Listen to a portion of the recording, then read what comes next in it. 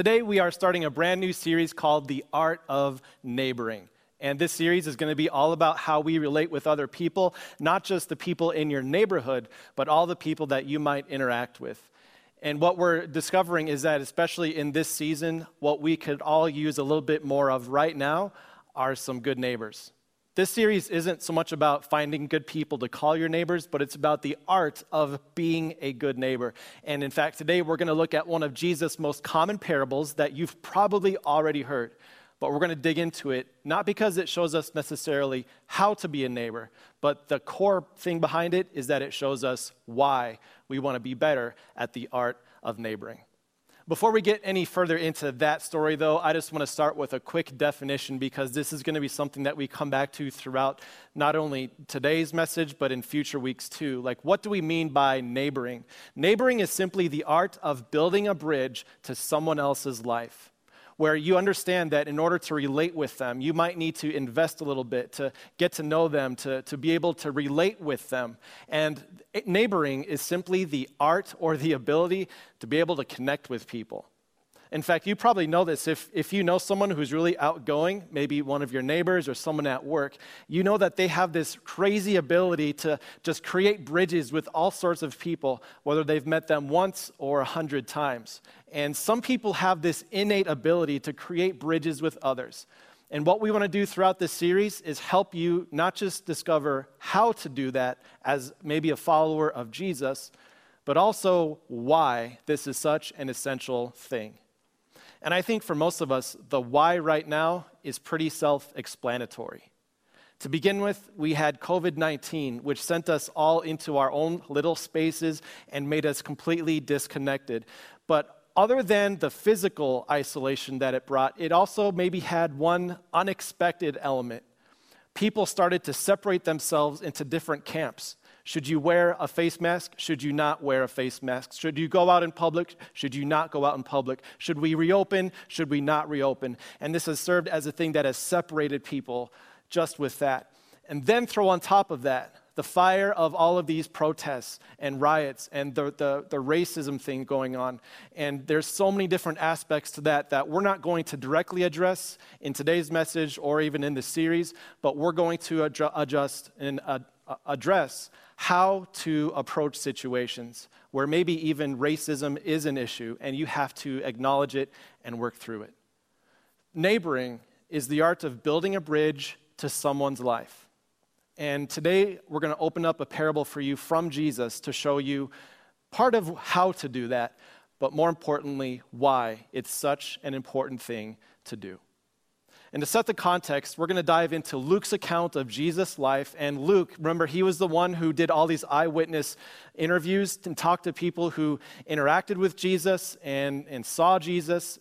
And what Luke does here is he records this very memorable moment where Jesus is confronted by an expert in the law. We might call him a lawyer, but basically he was an expert in the Jewish Old Testament laws where God had given the 10 Commandments and hundreds and hundreds of other rules and ceremonies that the Jewish people had to follow. And this expert in those laws walked up to Jesus one day and he said, "Jesus, of all the commandments that are out there, which one is the most important?" And Jesus gave him a brilliant answer that this man acknowledged to be true. This is what Jesus said: "Love the Lord your God and love your neighbor as yourself."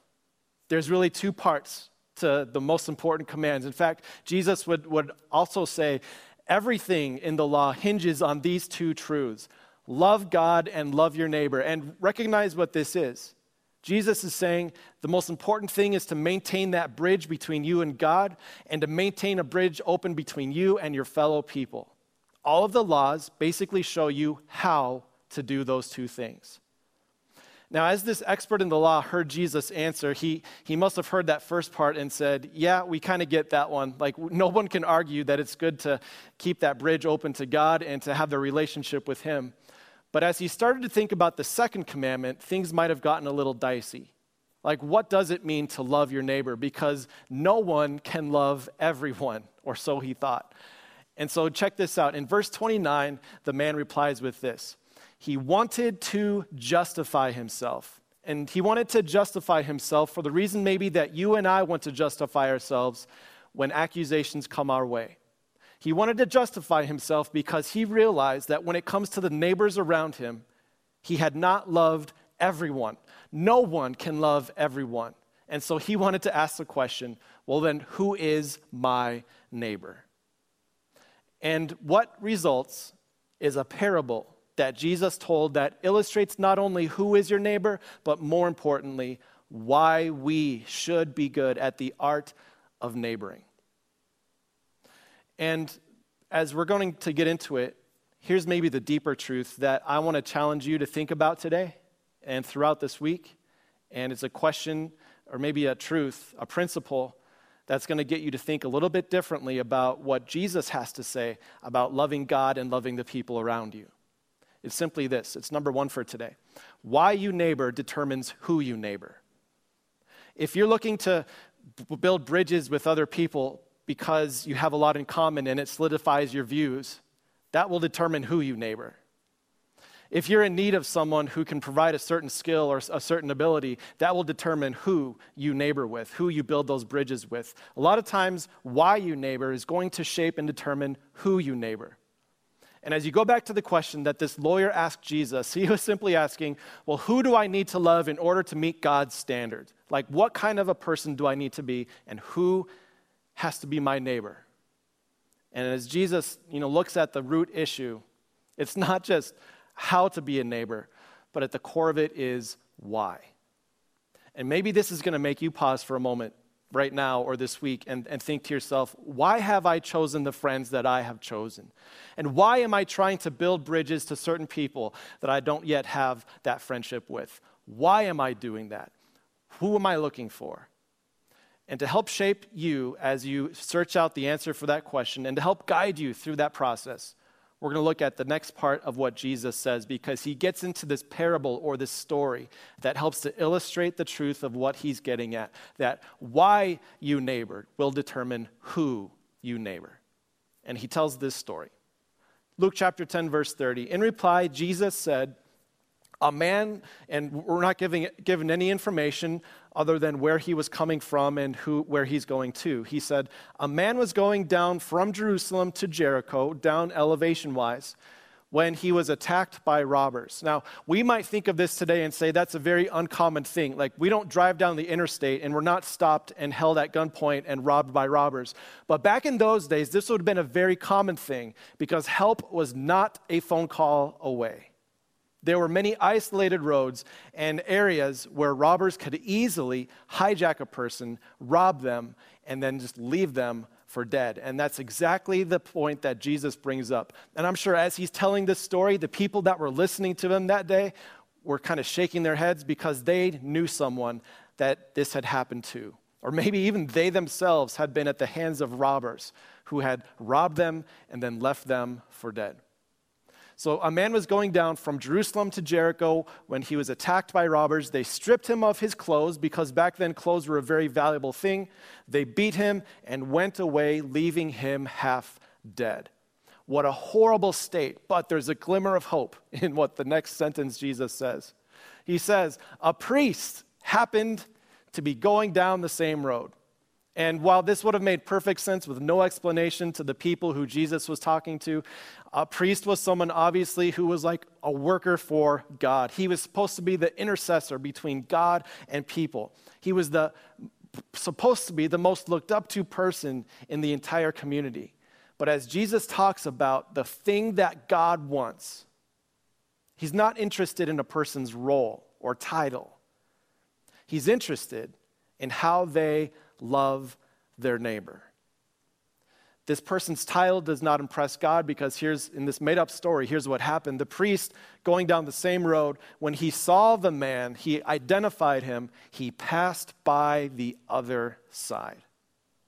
We could make some observations or maybe some guesses as to why this could have been the case. Again, this is a made-up story, so this isn't one of those important details, but maybe the priest didn't want to interact with a dead body or a person who could potentially be dead because then he would be unclean ceremonially and it would be a big hassle for him. So maybe he said, I'm just going to avoid this and keep going and keep going.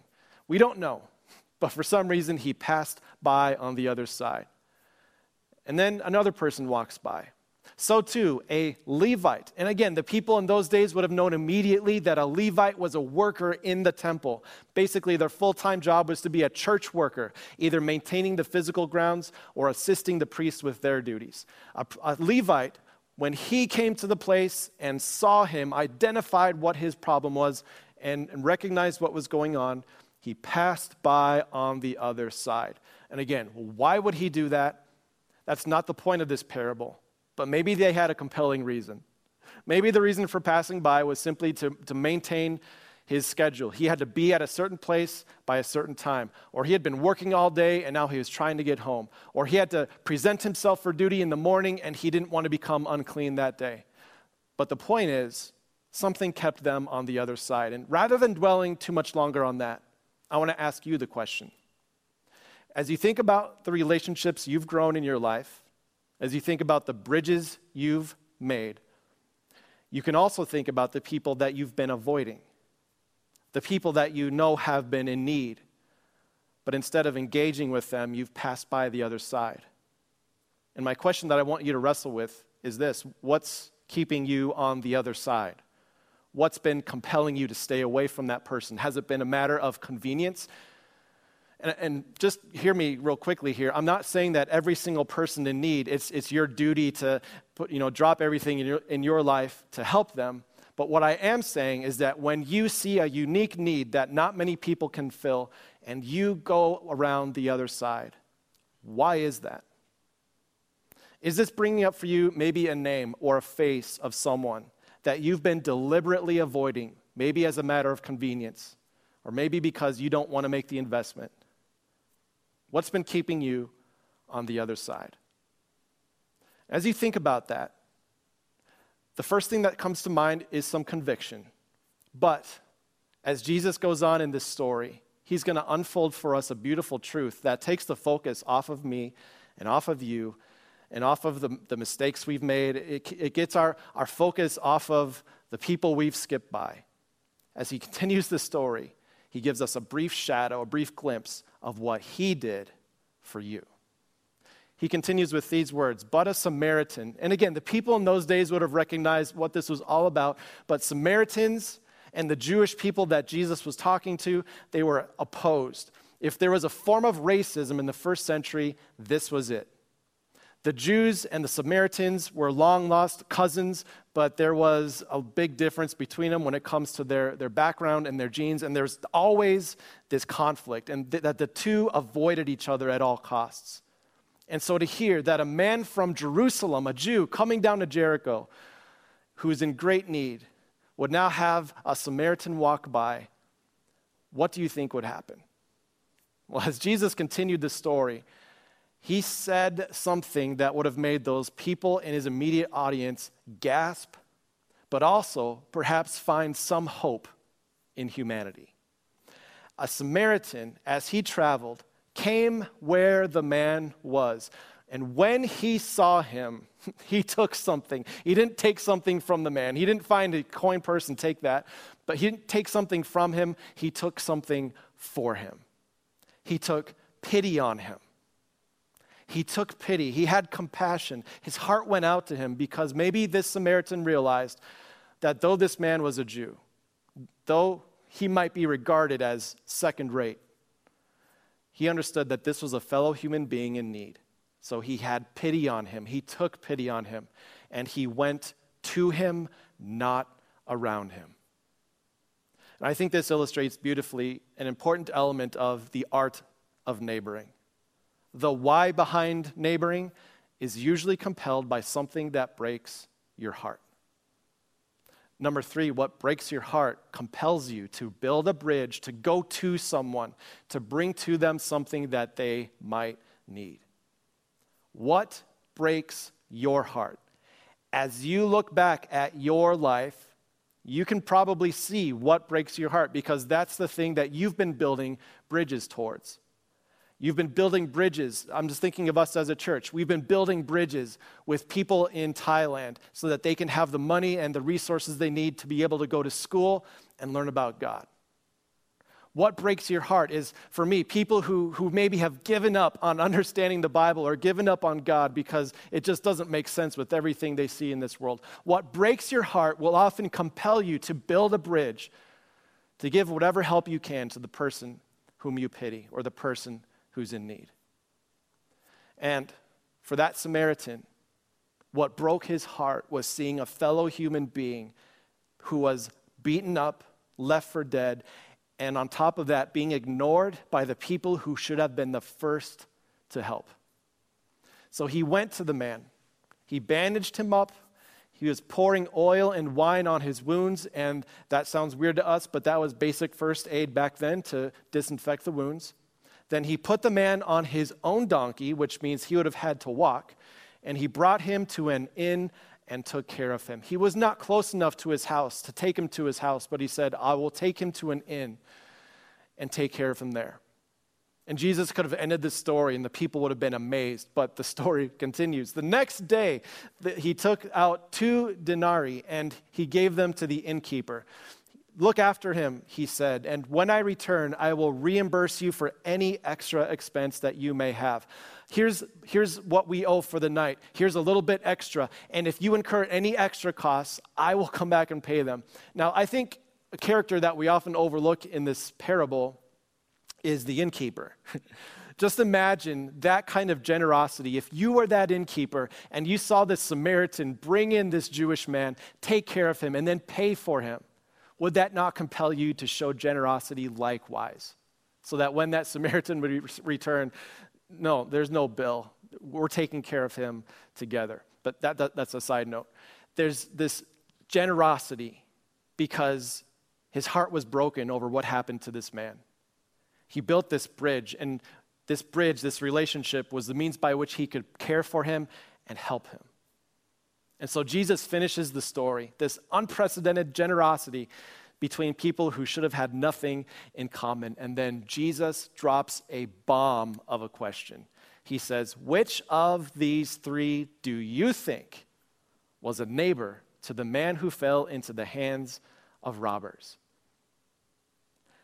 Now, this lawyer he was talking to, he'd given his opinion plenty of times. His job was to analyze the law and give his opinion, give his ruling on how things should be. But now he's being confronted with a question that just makes him pause and say an uncomfortable truth. The one who was a neighbor is the one who he least expected.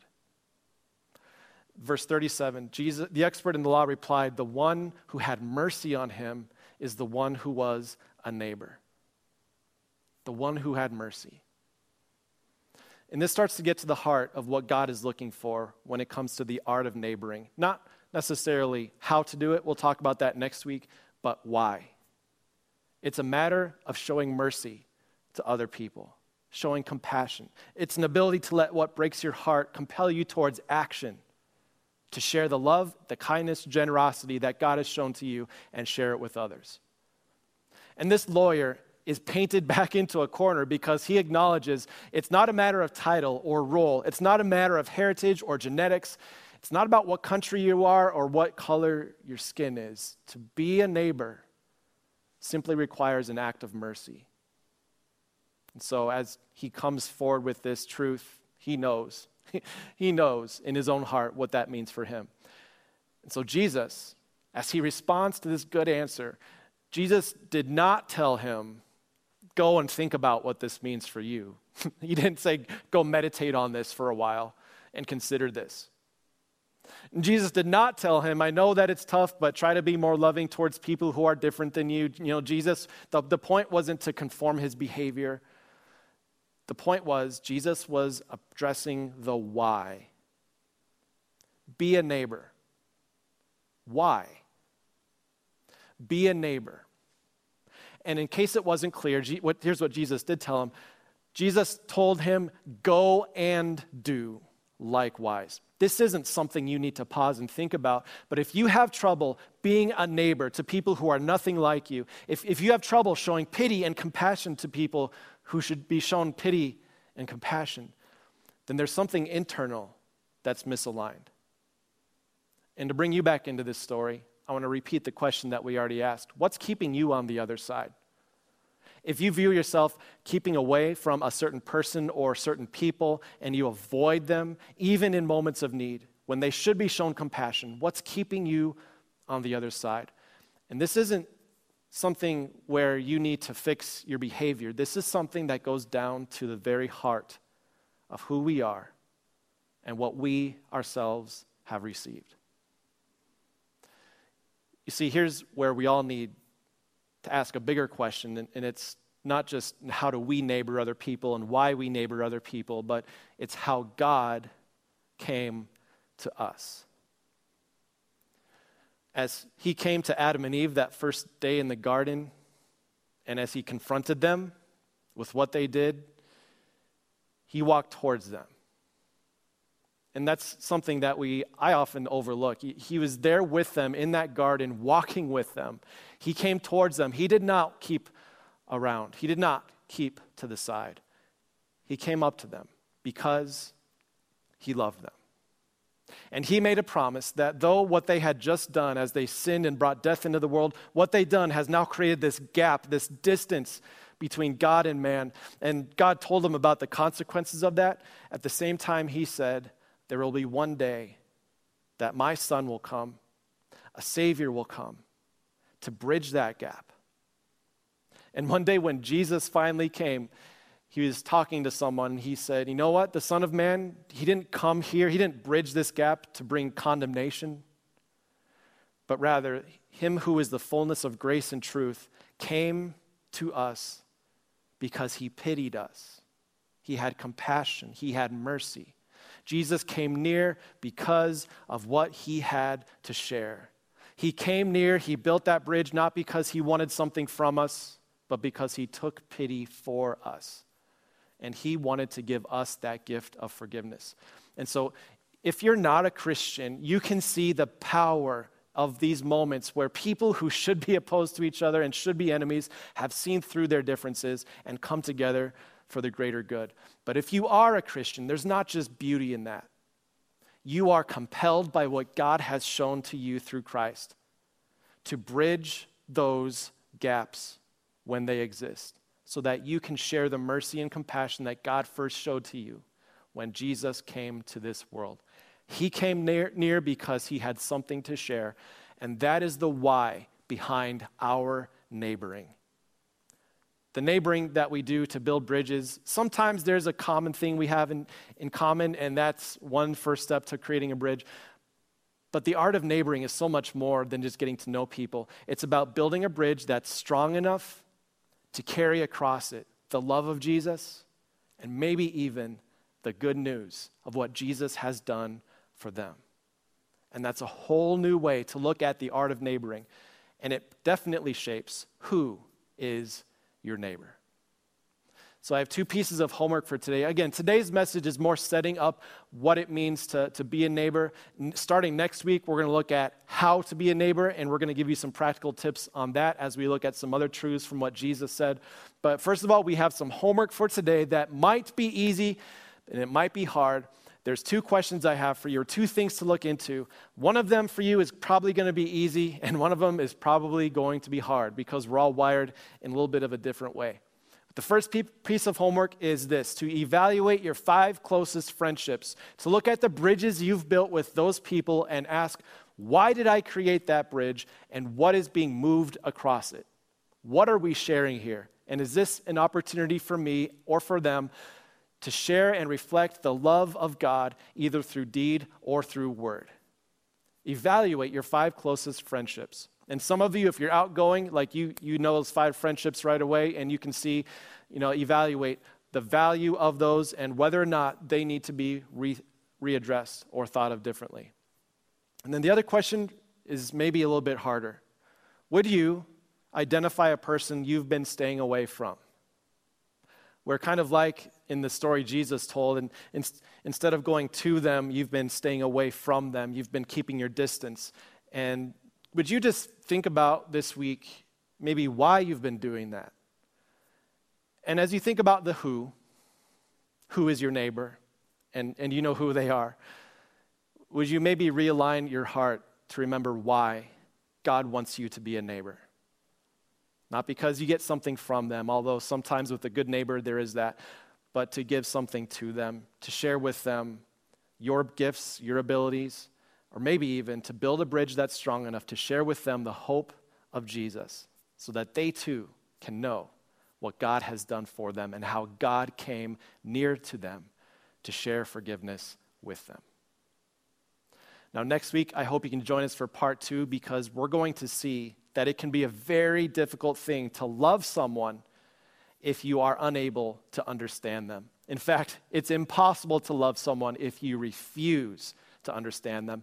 And next week, we're going to navigate what that means for us and how Jesus wants us to become better at the art of neighboring when it comes to understanding the people that we're with. But for today, let's close with a prayer. Dear Jesus, all those years ago, 2,000 years ago, you told this story about a Samaritan who took pity on a traveler and simply went out of his way to help him and to be a neighbor to him.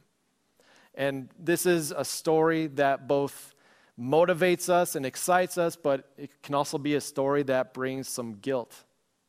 And as you told that story, the point was to highlight in us a deficiency that only you can address. As we think about our neighbors and the people we've ignored, it brings into our minds the truth that we are sinful, that we have missed the mark. But with you there is forgiveness. With you, you brought near to us what was so far. You brought near the love of our Father and the forgiveness that we needed so that we can be neighbors with you and friends of him. So use that truth of what you've done for us to shape why we want to neighbor. And maybe, just maybe, that'll have an impact on who we view our neighbors to be. I pray all those things in Jesus' name. Amen.